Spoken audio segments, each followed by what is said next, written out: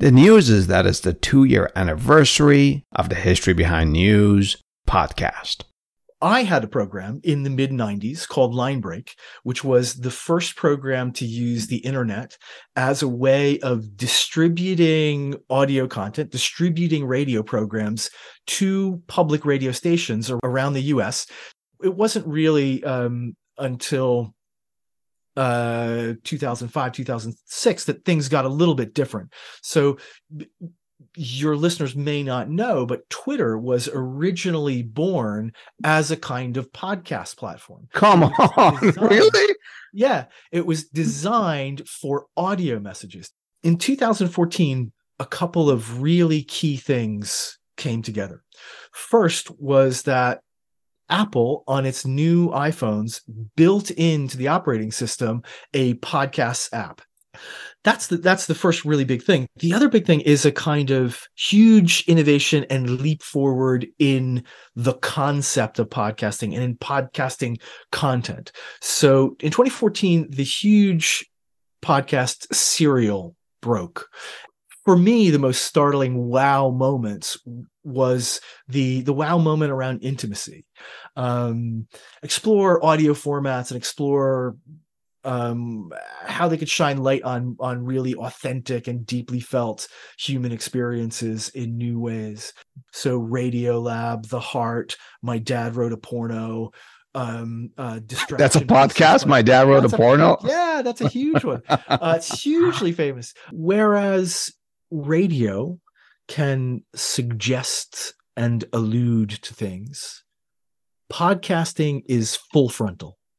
There are no holds barred in podcasting. There is no one looking over your shoulder. There are no censors. There are no gatekeepers. There are no commissioning editors. There are no people telling you what you can't say and what you can't do. People like Neil Young said, look, Spotify, unless you put a muzzle on Joe Rogan, I'm taking all my music off of Spotify. So Neil Young took his music off of Spotify because Spotify didn't or couldn't or wouldn't muzzle Joe Rogan because Joe Rogan is a huge cash cow for them. There has been this shift to what I call a new journalism, a more human journalism. And I think that is a direct result of podcasting. I think the biggest change that I hear now on BBC programs and NPR programs that are ostensibly news programs, they are coming to my ears to sound more like podcasting. Podcasts are not about a distribution technology. They're not even about sound. They are about a set of relationships. Did you know that there are about 75 million podcast episodes, and depending on how you count it, between 5 to 6 million podcast shows? And if you're wondering whether or not that audio program you were listening to recently was originally produced as a podcast or, say, a radio program, not to worry, my guest shares 11 podcast traits that help you answer that question. And there's more. He'll give us the 3 essential elements of a successful podcast. And believe you me, I was taking lots of notes here. Hey there, News Peelers. Today is January 20, 2023, and this is Adele, the host of the History Behind News podcast.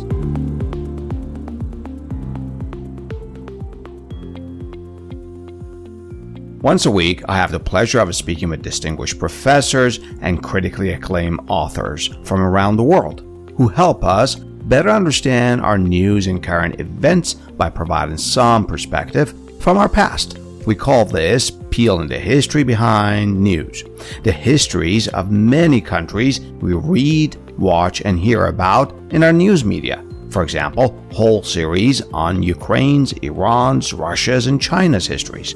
And of course, several series on the U.S. economy, culture, politics, environment, science, and much more.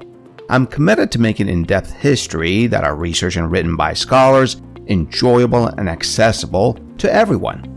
So grab a cup of coffee or your favorite drink and let's get into it.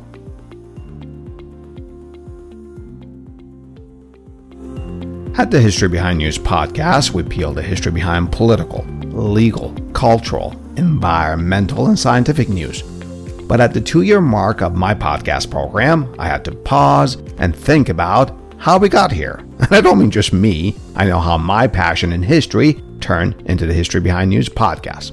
What I mean and what I want to find out is much broader. For example, how did podcasting become a thing?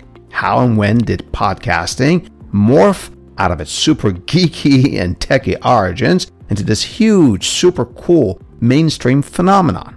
And how is a podcast different than, say, a radio program that's just uploaded onto the internet and then called a podcast? And finally, what makes for a good podcast? Yeah, I know. I was dying to hear this one too.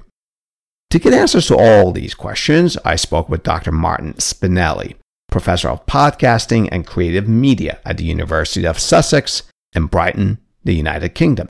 He's lead editor of the Bloomsbury Podcast Studies book series, co-host and executive producer of the podcast For Your Eyes Only, and writer and executive producer on the recently released adolescent emotional well-being sci-fi podcast drama, The Res. His benchmark radio art series, Radio, and Linebreaker are included in the permanent collection of the Museum of Television and Radio in New York. He's the co-author of a groundbreaking 2019 book titled Podcasting, the Audio Media Revolution, which we discuss in this episode.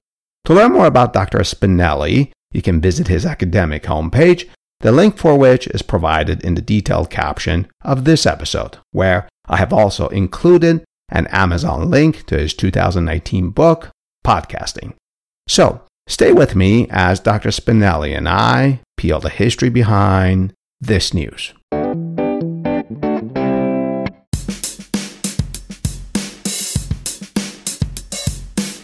Dr. Spinelli, it's a pleasure to have you on our program. Thank you for taking the time for this conversation with me. So let's start with the very basics here. What does the word podcast mean?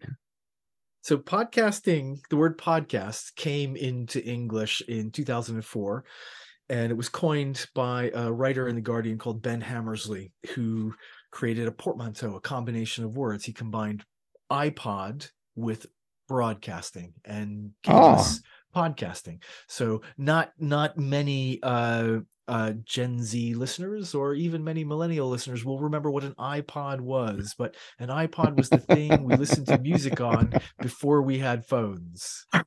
That's right. And I had an iPod and my wife had an iPod. And we don't know where it is anymore in the house. I've still got mine somewhere. But... Did podcasts have a different name prior to being called podcasts? Wow. There were a lot of different ways of thinking about internet audio delivered on the internet before podcasting was a thing, before 2004. The kind of the standard usual history of them starts in 1999 and 2000 with RSS feeds, when people were utilizing RSS feeds. So that's RDF site summaries or rich site summaries, or more colloquially these days, really simple syndication scripts. So in very basic language, that's code that allows updates to databases and websites to be pushed to people who subscribe to those. So subscribing to an RSS feed on your phone means that you're monitoring the site, or you're monitoring a podcast channel, and you get new content when it appears. So new episodes mean new notifications on your phone or a new file that's downloaded. And every podcast has its own RSS feed like ours. Exactly. Yeah. And sort of that's the sort of accepted historical narrative, at least in the US, that in 2004, RSS feeds, which were used previously for text, were first used to push audio content. Now, obviously, there existed lots of different ways and lots of different reasons for distributing audio over the internet before then. Two questions out of what you just shared. What do you say, at least in the US, when you were talking about RSS feed 1999, 2000, was there a different sort of protocol in other countries? Yes, there were lots of people experimenting with different kinds of blogging and updates to blogs and updates to websites and delivering audio through updates in different countries. And different countries, it won't surprise you, have different histories of podcasting. So the Russians claim to have invented it. There's a French claim to have invented it. You mean podcasting is not an American thing through and through? I think it's fair. I think it's fair to say it's an American thing through and through now. It has certainly become an American thing. And I think for most of its history, most of the podcasting energy in the world was probably located in the US, but there are competing histories to be told. So if does that history go prior to 1999, 2000? Because podcast has to be, or any sort of this voice blogging, voice narrative has to be connected to the internet, right? It's not like you can go back to the 80s or anything. Yeah. No, but there are lots of, I mean, it depends on how you want to define a podcast. So I had a program in the mid-90s called Line Break, which was the first program to use the internet as a way of distributing audio content, distributing radio programs to public radio stations around the US using the internet. So this was before MP3 files were a thing. We were distributing WAV files to stations to download and to play in their schedules this series that I was producing in Buffalo called Line Break. And it was the first one to figure out a way around the rather cumbersome and very expensive public radio satellite system for distributing programs. So it really all depends on how you define what a podcast is. If you're defining what a podcast is based on the simple technology of the RSS feeds, then that RSS feeds were a thing at the turn of the millennium, and they were first really used for audio in 2004. But I don't think that defining podcasts simply by the distribution technology is very sophisticated, and I don't necessarily subscribe to this idea that you need an RSS feed to be a podcast, or you did need an RSS feed to be a podcast, because I think there is going to come a time, probably very soon, where RSS feeds are no longer in play, but we're still going to have podcasts. That's true. With respect to your comment that you were working on voice programs, but let's just call it podcasts in the 90s. You must have done this in your single digits because you don't look that old. I mean, in the mid 90s. Wow, that's my first sort of humbling comment. I was a PhD student at SUNY Buffalo, and I was in my 20s. The second comment I have about that is that, just to clarify, that voice programming that you were working on was not for public consumption. You were sharing that with other distributors, radio stations, right? It's kind of like it was for public consumption. So it was, instead of mailing a radio station a CD, or instead of having them program their satellite receiver to pick up my program when it went over the public radio satellite, I said, you can find my programs on this website, and if you have a big enough connection, you can download the .wav files and then broadcast them on your radio station. So it was a way of getting programming out to stations that would then get it out to people who would listen.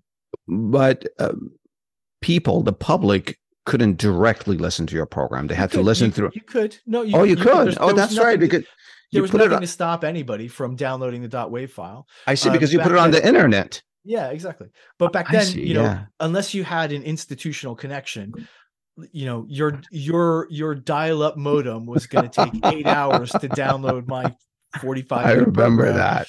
So, or my half-hour program. So yeah, you needed an institutional connection of some kind to make that kind of distribution. Yeah. So, but all this by way of saying, the origins of podcasting are contested, and there's a kind of established story certainly in America that holds sway, that most people sign up to, that the first podcast was a project from Adam Curry, who was an MTV DJ, VJ in 2004, and he did it with Dave Weiner. They had this show called the Daily Source Code and Adam Curry's Pod Show. They're the ones who often get attributed with having the first podcast. I don't think that's true. I don't think you can kind of accurately, confidently say that, because there were other people who were doing similar things. And Christopher Lydon, who was working on the sort of peripheries of NPR in 2003, was integrating MP3 files into his blogs. And there were lots of other proto podcasts. Sports teams were making audio recordings of their games, of the play-by-play of their games, and making them available on their website. It was fertile ground. But the reason why we often kind of Adam Curry's name gets mentioned is because he was a celebrity at the time, and he was the first kind of person of public profile to kind of do this. So it's easier to think of him and Dave Weiner as doing the first podcast. Was President George W. Bush an intrepid an early podcaster? I've seen his name come up. I mean, obviously it wasn't him, it was the White House. So yeah, he did have a podcast as such, but it was more of a vehicle for audio recordings of press conferences and speeches that he gave in the White House. So it wasn't really them kind of constructing a podcast, thinking about how podcasting might be a distinctive form of audio communication. It was really just a way to recycle content that was going out there. In other words, in other ways, it was part of a PR apparatus. Yeah. In the beginning, what made podcasts unique as opposed to radio? And I'll use your phrase. You just said distinctive forms of audio communication. So how are podcasts different than radio? And we'll compare it to now, but let's go back to the early years. Yeah. Okay. So, that is really the subject of my book, the book that I wrote with Lance Stan called Podcasting, the Audio Media Revolution.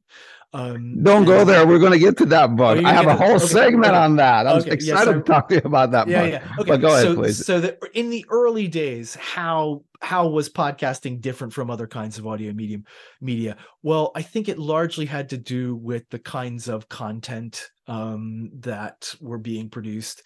Like what? So they were mostly sort of techie, geeky, technology and media communications shows. So they were shows that were listened to by early communications technology adopters, early digital adopters.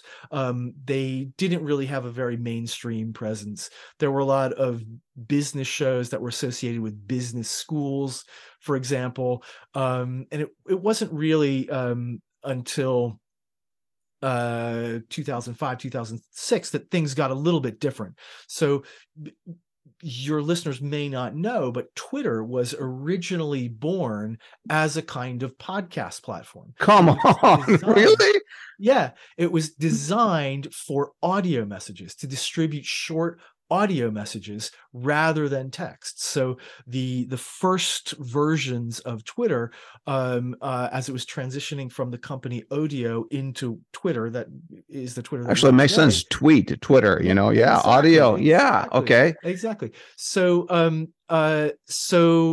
you know, there was a kind of gee whiz element. Look what we can do. Isn't this amazing? You know, we can make audio appear on your device or on your phone. The content really wasn't thought about. The ways of connecting with an audience really weren't thought about in any great detail. But there were a lot of people who were playing with the technology, playing with the coding, playing with the distribution technology. And, you know, as with any communications technology, as with any new emergent medium, there's a period of experimentation at the beginning where we figure out what this thing can do, where we figure out what it's used for. It moves from the lab into the real world, and people try and play with it and tease it Yeah. and poke it and prod it and see what it can do. I'm wondering what Twitter as an audio social media would be like, and what Elon Musk would have sounded like. It would be very loud and angry. Yes. Exactly. Even adding more fuel to his controversies. Now, let's fast forward to now. Sure. I'm wondering, what's the distinction now between a podcast and a radio program? Okay. And let me explain. I'll give a couple of examples. I think I may have actually shared these examples in a prior communication with you. How's a podcast, for example, different than NPR's Fresh Air program with Terry Gross, or you're in the UK, BBC's NewsHour? They're produced as radio shows, but then uploaded to the internet, and they become, voila, a podcast. So what's the difference? So there are tons and tons of programs, tons of content like this, certainly, that are certainly in name podcasts. There are tons of clips from Trevor Noah and Samantha Bee, their TV shows on YouTube, right? But they weren't designed and produced primarily for YouTube. They were designed and produced primarily for distribution on TV. They have a different way about thinking about their audiences. And the same is true of the BBC and NPR programs that end up in podcast feed format. They were born with a different set of relationships. They were born with a different conception of their audience, thinking of the audience more in a mass way. And the kind of relationships that you have with your audience and the way you work with those relationships, that's the thing that I think really marks you as podcasting or not. So there are other traits. So there are clear traits that you can arrange in different constellations that help you kind of really feel your way around whether or not something is a podcast or not. So I have come up with 11 traits. Podcasts are intimate, they're mobile, there's more user control, they are push-pull, they're niche, they have this native integration into social media, there's more freedom, they're funded by freemium economics, they're evergreen, they're changeable, there's no clock or schedule. All of these things you can say in some small measure maybe about radio, but when you put them all together and when you really emphasize them, that's when they become a podcast. It's kind of a revolution against radio, if you will. We'll be right back after a short break to talk about what I just said, a podcasting revolution. I want to take a moment here and thank our listeners and supporters. More than a quarter of our audience are enthusiast followers, which means that you listen to episodes soon after they are published and that you share it with friends and family. So, thank you for both. Based on this, the History Behind News podcast is in the top 15% most followed podcasts. I still have a long way to go for sure, but this is hugely exciting, and I'll take it. Also, based on our last count, the History Behind News podcast is now listened to in 37 countries. By the way, one last point, which I think is super cool and I'm proud of. Several universities now use the specific episodes of the History Behind News podcast as a teaching supplement for their students. Of course, I'm honored and just love it. If you enjoyed this podcast, then please consider supporting us. You can do so for as little as $1 a month by clicking the support link in the detailed caption of this episode. So, enough of the History Behind News podcast. Let's get back to our conversation with Dr. Spinelli about the history of podcasting.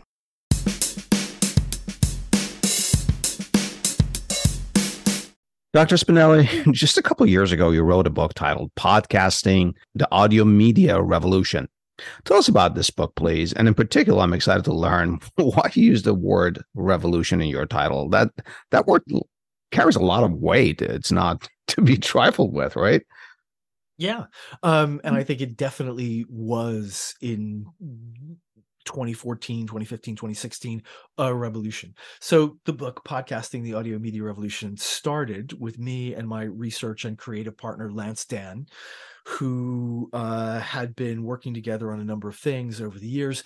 And at that time, we were both kind of on the peripheries of podcasting. We sort of dipped in and knew what they were and listened to a few of them. We weren't really taking them seriously, and we were both working when we were working in audio, in radio mostly, rather than in podcasting.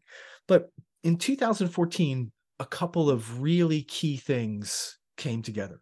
First was that Apple, on its new iPhones, built into the operating system a podcast app. So previously, if you wanted to listen to a podcast, you had to download an app, set it up, subscribe to the feeds that you wanted, and then you would listen. But in 2014, when you bought a new iPhone, it came with a podcast app.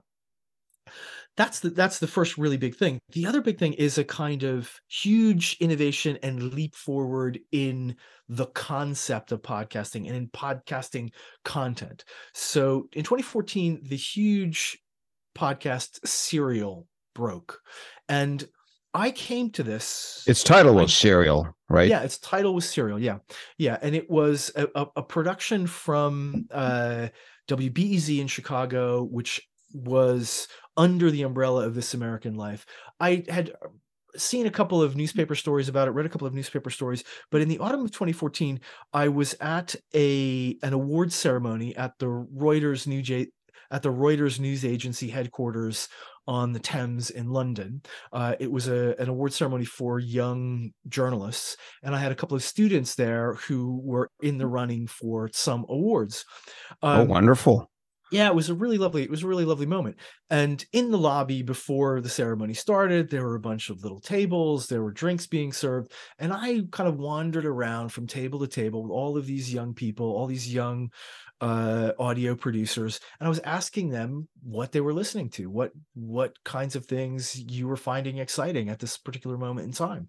And table after table after table told me Serial. Oh, I love Serial. It's so amazing. I can't not listen. I love Sarah Koenig. I love what she does. She really kind of gets into my head in a way that I never would have expected. I want to make podcasts just like her. I want to make audio just like her. And like, they were describing this story of Adnan Syed and Hae Min Lee and a murder that happened in 1999 in a high school in Baltimore, and how invested they were in the characters.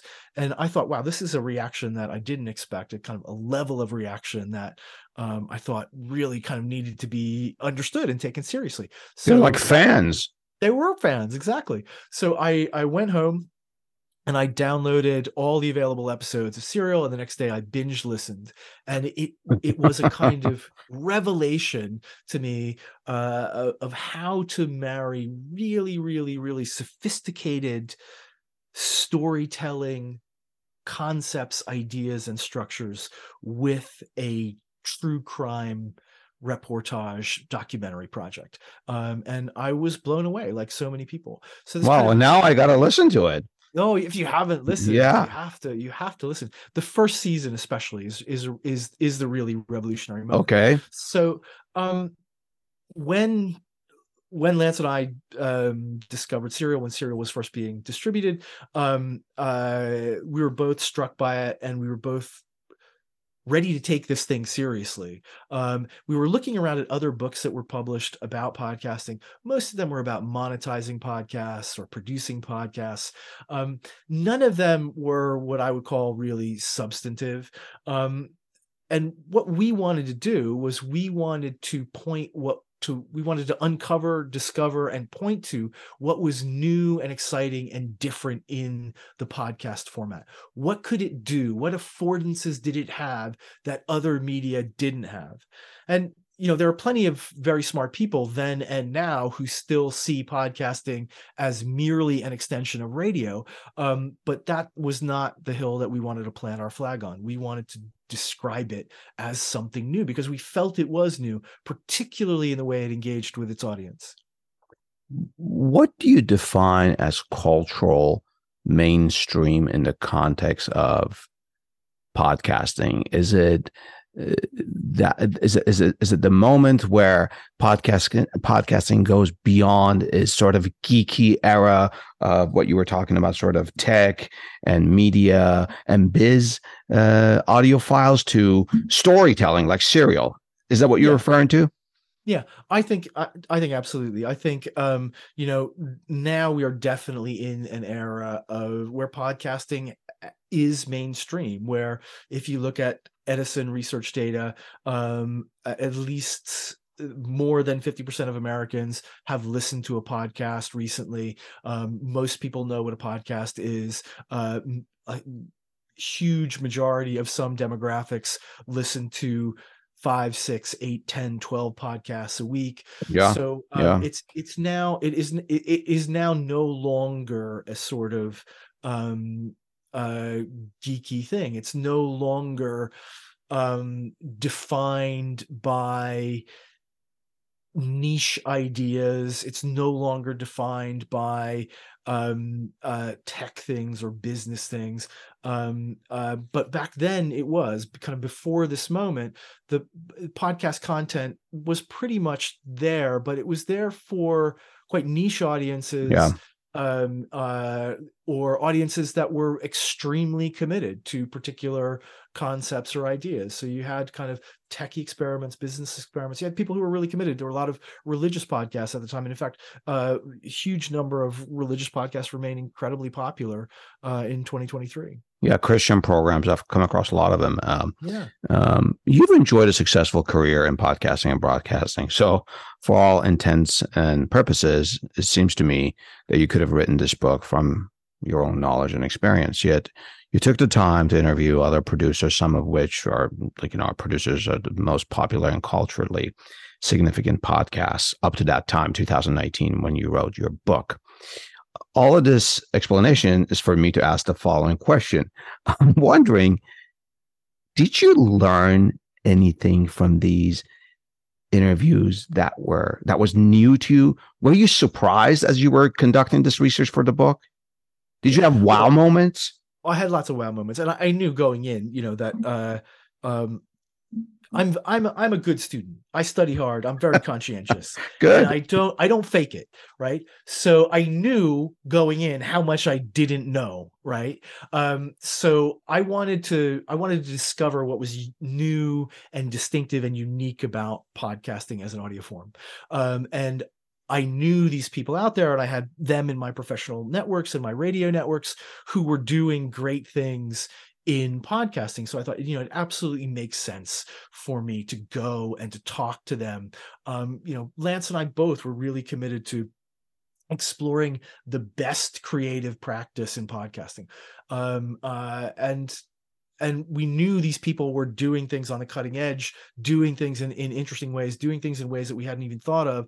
And there was a lot to learn from them. So that goes back to that list of 11 traits that I mentioned earlier. Those 11 traits came out largely of those interviews with the best podcasters. So we interviewed the podcasters, the producers, and the presenters of the best, most listened to, most culturally significant podcasts from 2014 up to 2018. So Radiolab, The Heart, My Dad Wrote a Porno, Distraction. That's a podcast. My Dad Wrote a Porno. Yeah, that's a huge one. It's hugely famous.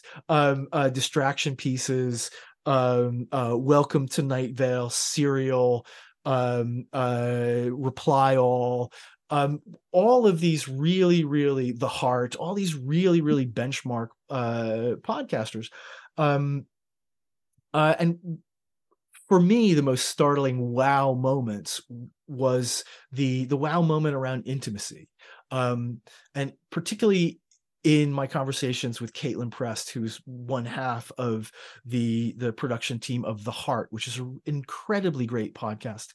So Caitlin Prest and Mitra Kaboli produce the podcast The Heart. It's gone through several seasons. I think there's some new episodes, in fact, percolating right now.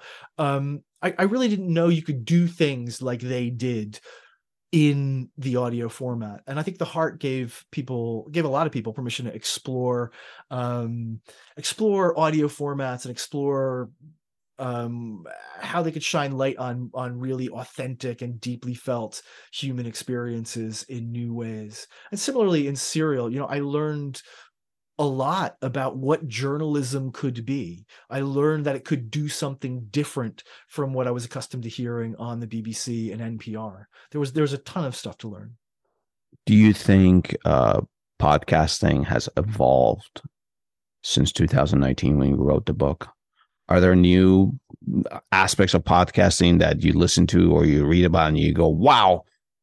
Yeah, I think we've really, I think first of all, what's happened is a kind of a broad acceptance of what I think of as the definition for podcasts. So a podcast is episodic audio content produced primarily for distribution over the internet and produced to be consumed primarily on mobile devices, which often implies earbuds. Yeah. So I think people now understand that, you were talking before about, I can just take an NPR program and stick it on the web and call it a podcast. And yes, you can. But I think people are now more discerning than when the book came out in 2019. I think there are other things that have happened as well. I think some changes haven't been so good. I think podcasts, especially the ones that get the most attention, are celebrity driven often. I think we were also seeing platforms taking over. We have more and more work and thought put into monetizing podcasts and more experiments with paywall content. And also some good new kind of money related aspects. There's new and more energy behind grassroots funding streams for podcasts. I think the other thing is that genres now are much more clearly defined. Yeah, like history. Podcasts. Yeah, exactly. That is a genre, whereas 5 or 6 years ago probably wasn't the genre. And also the other thing that we sort of talked around is way more people are listening. It is just on people's radar in a way that it wasn't 4 years ago when the book came out. I think the social distancing and lockdowns of COVID probably contributed to podcast consumption as well. Absolutely, yeah. I think the big winner from the lockdown was definitely podcasting. I think things like YouTube and Netflix had a moment as well, but they didn't grow nearly as fast as podcasting did. And I think the lockdown, for all of the pain and difficulty and trauma it caused people, was a great thing for podcasting. We'll be back after a short break to talk about the cultural impacts of podcasts. We hope you are enjoying this podcast. And if you are, then why not treat us to a cup of coffee? That's right. For the price of a cup of coffee, you too can become a monthly supporter of the History Behind News podcast. We rely on your support to continue this program, to continue peeling the history behind our news. Supporting us is easy. Just click the support link in the detailed caption of this episode. And while you're there, check out the information about our guests and other attributions and links. And thank you.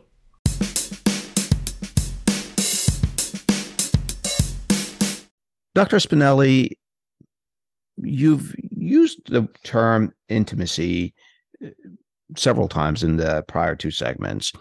And in your writings, you talk about intimacy, empathy, and narcissism. How are these terms related to podcasting? That's a really great question, and one of my favorite questions around podcasting, because I think this is the main event, really. So whereas radio can suggest and allude to things, podcasting is full frontal. There are no holds barred in podcasting. There is no one looking over your shoulder. There are no censors. There are no gatekeepers. There are no commissioning editors. There are no people telling you what you can't say and what you can't do. And this has led to a lot of things, but it's also led to a lot of very, very intimate, very, very significant and substantial new forms of human connection through your ears. So when can you give an example of that? That's pretty powerful, isn't it? Yeah. So in podcast form, I think we mentioned the heart. The heart is a really, really excellent example of that kind of intimacy. But like, if I'm going to map it specifically, Mm-hmm.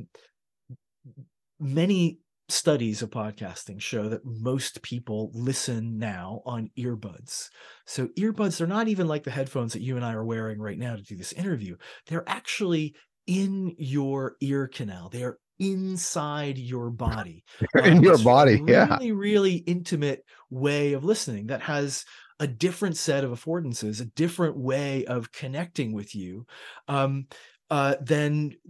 if you're listening in a car, if you're listening on a speaker, it is really close and one-to-one. Your voice is in my body when I am listening to you on a podcast. And a lot of people have experimented with that in really, really brilliant ways. One of the other things that I think about when I'm talking about empathy and intimacy in podcasting are listening practices. So in a lot of really great podcasts like Love and Radio, for example, we hear listening in action. The host is listening in a particular way, in a particularly empathetic way, that is there as an example for maybe how we might listen. And as I mentioned, Love and Radio, the kind of the episode that always comes into my mind from Love and Radio that is such a great example for this kind of listening is called Silver Dollar.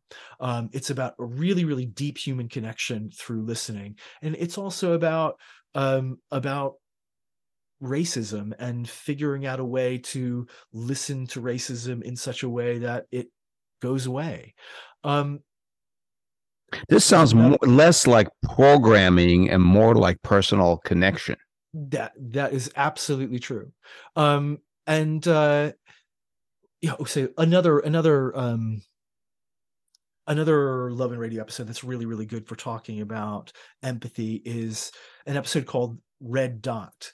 And as this episode, quite a lengthy episode, unfolds, it's a sort of single person storyteller. This guy has had this terrible thing happen to him, and he's telling his story about assaults and bigotry and violence against him.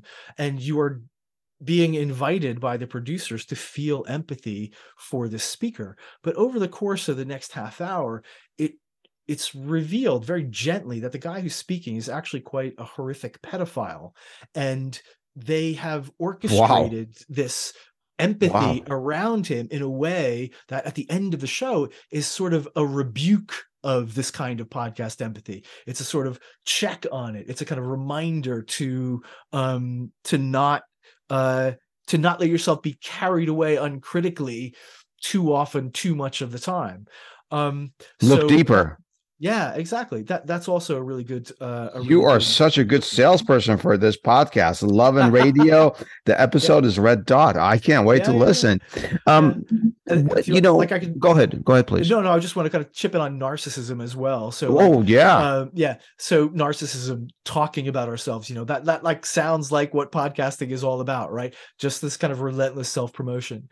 And I think for you and me, I'm just gonna take a wild guess and categorize you as a Gen Xer like me.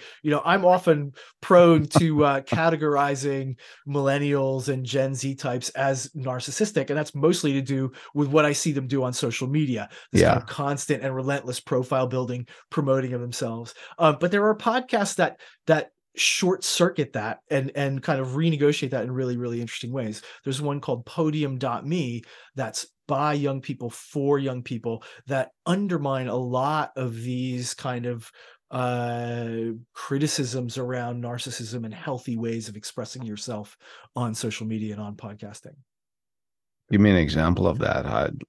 Do you reveal your insecurities, your vulnerabilities? Is that what they do? It's mostly Podium.me is mostly an opportunity for young people to express themselves in their own terms in a way that's quite different from the way they're often categorized or characterized in mainstream media. So it was born in the wake of the London riots in 2011.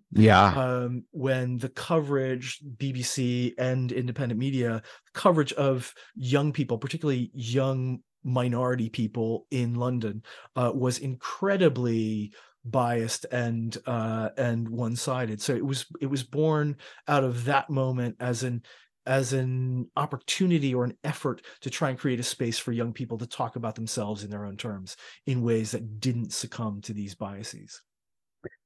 Let's talk about the impact of podcasts on journalism. I run the History Behind News. It's not strictly within sort of the confines of journalism, but it is shedding light on current events. And there are many, many, many podcasts that outright discuss the news. Some even go and report things. How has this changed the news media and the discipline of journalism?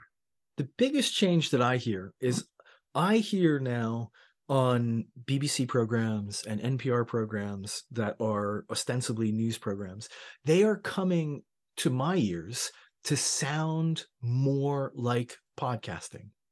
And what I mean by that is the journalists and the presenters do not rigorously and dogmatically live in this space of neutrality and objectivity and detachment, that they are more transparent, more prepared to frame things in terms of their own perspectives, more aware that there is no such thing as a view from nowhere, and all information is negotiated and contingent and dependent on relationships. So they're more transparent about those relationships, the relationships that they have with sources. Not all of the time, and often, the older, more stoic models of journalism still exist, and I'm glad they exist.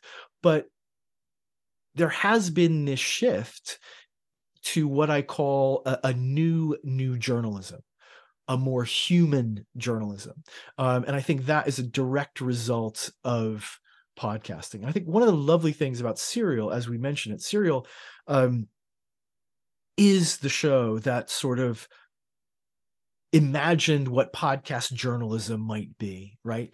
It was produced by journalists who described themselves as journalists. The producers we interviewed in the book on Serial all described themselves as journalists. But they were taking a step back from those the methods that they learned in journalism school and allowing themselves to be more human, allowing themselves to be more honest and more transparent. And I think Serial is not really about a murder case or a trial or a conviction, rightful conviction or wrongful conviction. It's really an exploration of what podcast journalism can be. So I think anybody who's interested in a history of journalism, and particularly in answering that question, how does podcasting influence the journalism that we have today? I think you have to begin that conversation by listening to Serial. When you use the words neutrality, objectivity, and detachment, you're certainly referring to the old days of journalism, and not even that old, 20 years ago, Peter Jennings, and before that, Walter Cronkite. But now, as we look at social media, you have sort of populism, radicalism, and a lot of silos. I may have only 10,000 followers, I being anyone, but all of them love what I say, right? Whether it's about nature or about Mr. Trump. So is the proliferation of podcasts, are they also doing the same thing? Are they a continuation to populism and radicalism? I think definitely. I think the negative aspect or a negative aspect about the growth of podcasting has been a contribution to precisely what you mentioned, that echo chamber, that political silo mentality that too often we all slip into. The kind of only listening to things that reaffirm what we already think and already believe, and are therefore very easy for us to consume and digest and make us feel good and make us feel superior to people who don't think like us, both intellectually and morally. And I think, yeah, podcasting has been a huge conduit for conspiracy theories. Yeah. It's been a huge Yeah. conduit for really, really questionable medical advice. Relativism, which was, when I was in graduate school, a really, really powerful and liberating thing for so many people who were feeling constrained by officially sanctioned sources, and kind of established truisms. But this is more than relativism. We've gone past that, right? Exactly. Yeah, I mean, we've moved beyond where it's kind of freeing people from feeling oppressed and stifled to something that has really loosened our social fabric in a lot of dangerous ways. We don't have a common reality anymore. There are. I'm in Britain. There are two Britons with two realities. You're in America. There are two Americas with two realities. And we really need to figure out a way to heal that. And that part of the blame for that division, I think, you can lay at the feet of podcasting. It's not the main cause, but it is a component of that problem. Yeah. But there's no moderating when it comes to podcasting. There's no platform like Apple or Spotify well, actually, I think I'm wrong. Wasn't there some sort of spat, some sort of kerfuffle in Spotify over Joe Rogan? Am I saying that correctly? Yeah. So what happened was Neil Young, because Joe Rogan was, I'm just going to say it from my perspective, Joe Rogan was perpetuating certain myths around COVID and COVID vaccinations that were dangerous and were causing people to die. And people like Neil Young said, look, Spotify, unless you put a muzzle on Joe Rogan, I'm taking all my music off of Spotify. So Neil Young took his music off of Spotify because Spotify didn't or couldn't or wouldn't muzzle Joe Rogan, because Joe Rogan is a huge cash cow for them. Mm-hmm. So, there's no sort of ethical body in the world of podcasting. Any kind of regulation is really done for neoliberal reasons. It's about what is going to impact our bottom line the most. Who can we afford to piss off more, Neil Young or Joe Rogan, right? So you make your choice based on who's going to generate more money for you. So I don't know, and that is really one of the nice things about podcasting. It is very, very, it's very, very complex, and there's a lot of tension in the podcast space. It is really liberating. I love the fact that I don't have to answer to anybody. I love the fact that there is no auditing and oversight and no editor telling me what I have to cut out. At the same time, there's no one stopping people from spouting what Kellyanne Conway famously described as alternative facts, right? As if they were real facts. And it's a very, very slippery world. And I think in a world like that, and one of the reasons why I'm so drawn to those empathetic and intimate registers of podcasting, I think one of the ways of healing that division is really figuring out how to listen to people well and to try and connect to people well, even if you don't agree with the quote unquote facts that they may present.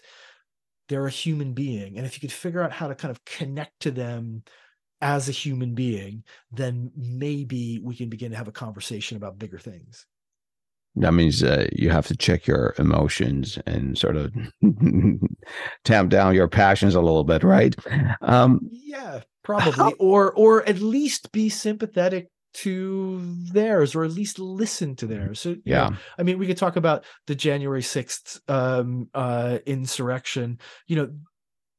all of those people there had real grievances, authentic grievances that drove them into that fit of hysteria and violence.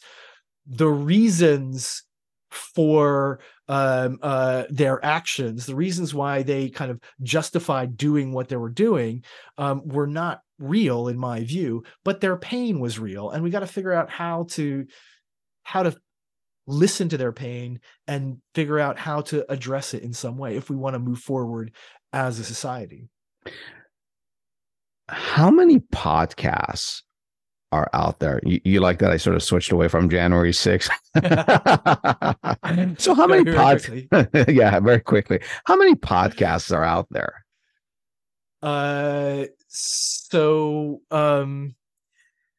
At last count, I believe there are 75 million, 80 million. I'm sorry, it sounded like you said 75 million. Yeah. Million podcast episodes. And I think there are probably about 5 or 6 million different shows. So 5 or 6 million different shows and about 75 million episodes out there. How many in English? Most are in English. It's very, very hard to come up with accurate numbers for these things because there's so many different platforms around the world. Yeah. And there's no kind of single database of all the podcast platforms that exist in all countries around the world. So most of them are in English. There's a huge number in Spanish, but there are podcasts in every. I will go out on a limb and say there's a podcast in every language in the world. There are podcasts in Latin from the Vatican. There are podcasts in Esperanto, the invented international language. So there is a podcast for every language. How many people speak Esperanto? I don't know. If you and I listened to the Esperanto podcast, that would be 2 more that they would two more. Maybe I should do that. Contribute to their program. Have podcasts won major broadcasting awards, kind of like traditional, let's say like Peabody? Yeah. So Radiolab, which is long running my favorite podcast of all time, they won a Peabody. The Heart, which I mentioned earlier, won the Prix Italia a few years ago. That is the most prestigious award every year in the audio world. There have been lots and lots of prestigious awards won by podcasters. Yes. Oh, that's wonderful. Let's take a break here. Stay with me and Dr. Spinelli as we get into the perspective. The History Behind News podcast is available on all your favorite podcast platforms. Of course, we love your reviews and ratings of our podcast, especially on Apple and Spotify. And remember, don't keep us to yourself. Tell a friend about the History Behind News podcast.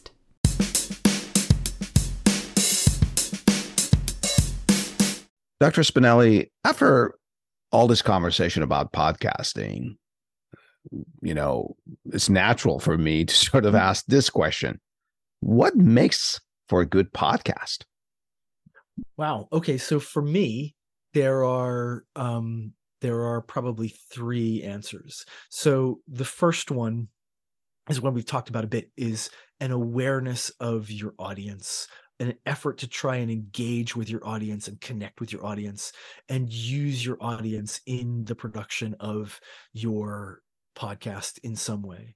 The second one is narrative. So human stories are such a huge part of the podcasting world, and that's because we relate to information as human beings narratively.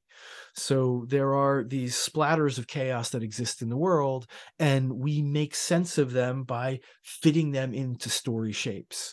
And the hugely influential and important comparative philosophy, comparative religion, folklore writer and theorist Joseph Campbell wrote in his 1949 book, The Hero with a Thousand Faces, that he described common elements in the major human stories told across cultures and across the graphic and written history of humanity. So he found similar elements in folktales and myths from all parts of the world throughout history, and kind of assembled them into a hero's journey wheel.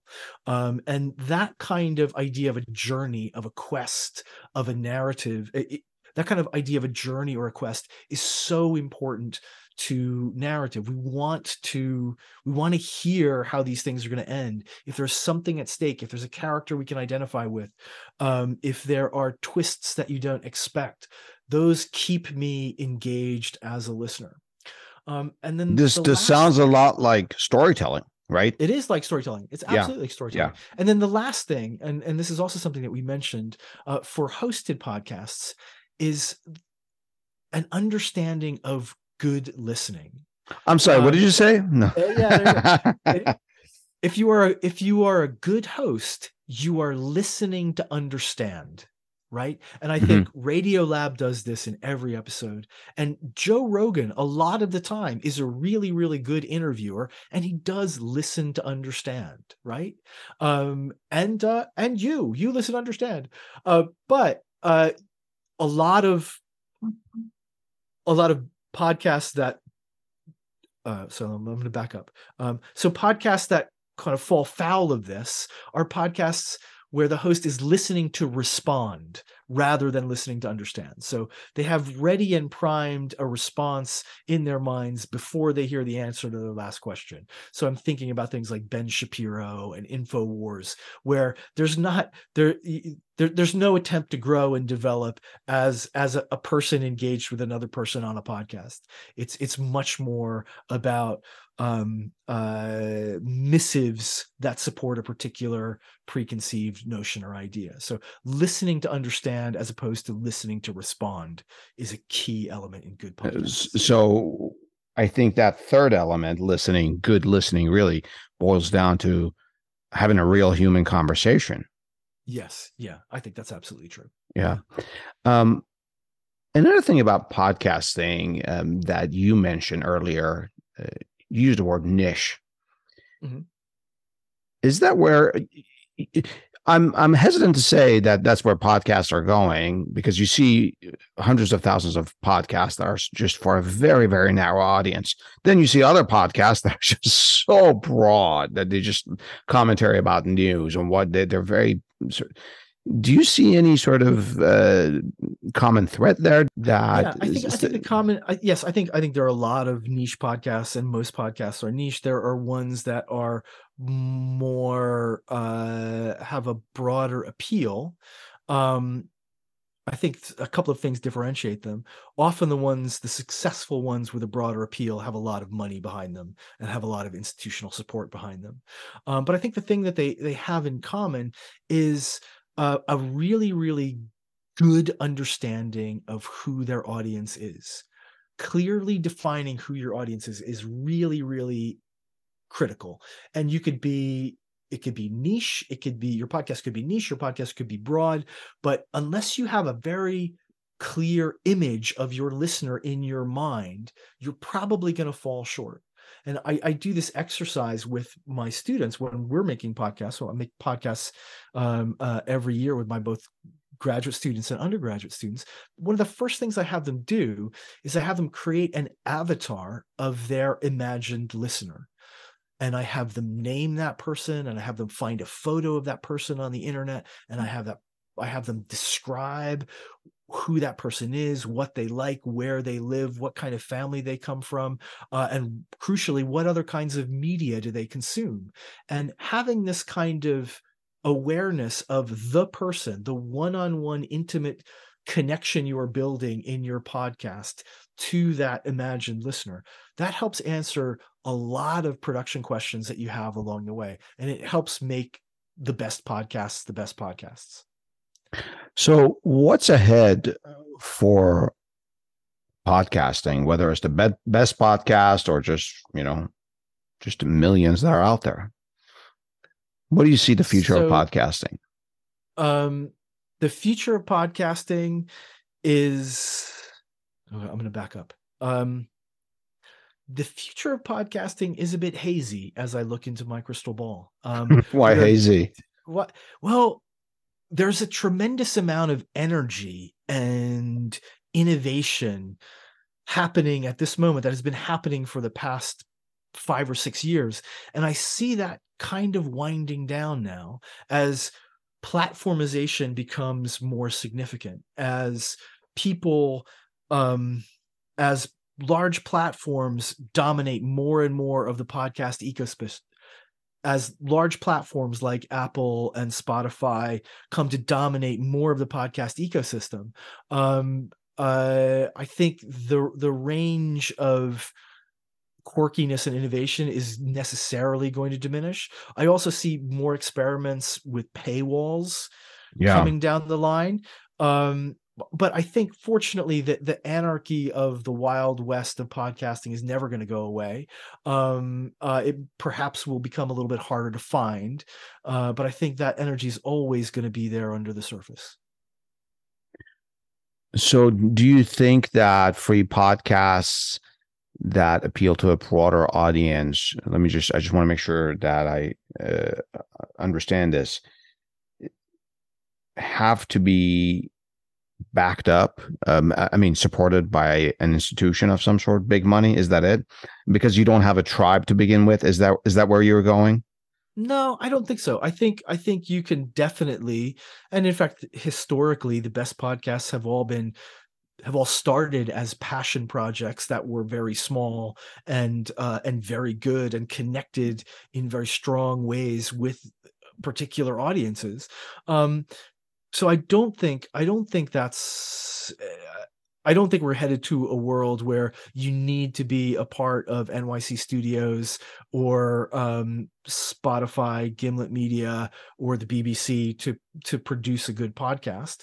But I think in terms of we as listeners and the podcasts that are going to pop up on our feeds and are going to be easier for us to find and to be pushed for us in the lists of the best podcasts of the year, those are going to be more and more dominated by podcasts that are produced by media corporations. If you wanted our audience to remember just one point about podcasting after everything we've talked about, what would that be? Just one point. It would be that podcasts are not about a distribution technology. They're not even about sound. They are about a set of relationships. Oh, that's wonderful. Dr. Spinelli, thank you so much for educating me and our listeners. And to our listeners, if you know of any history that could provide more perspective from the past on this subject, please share it with us and tell us what's your perspective. Thank you so very much. You are very welcome. Thank you for having me, Adele. It's been a real pleasure.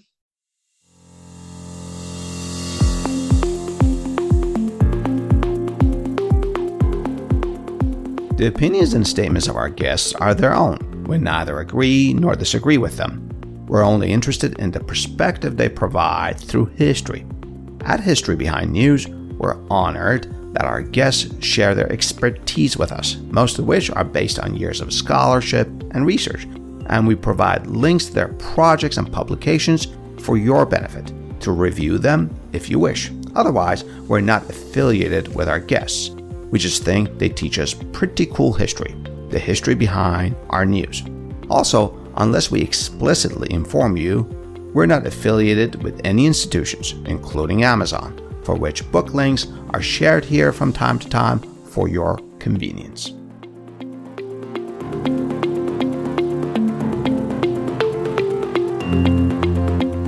Finally, as a reminder, we don't do news here at History Behind News.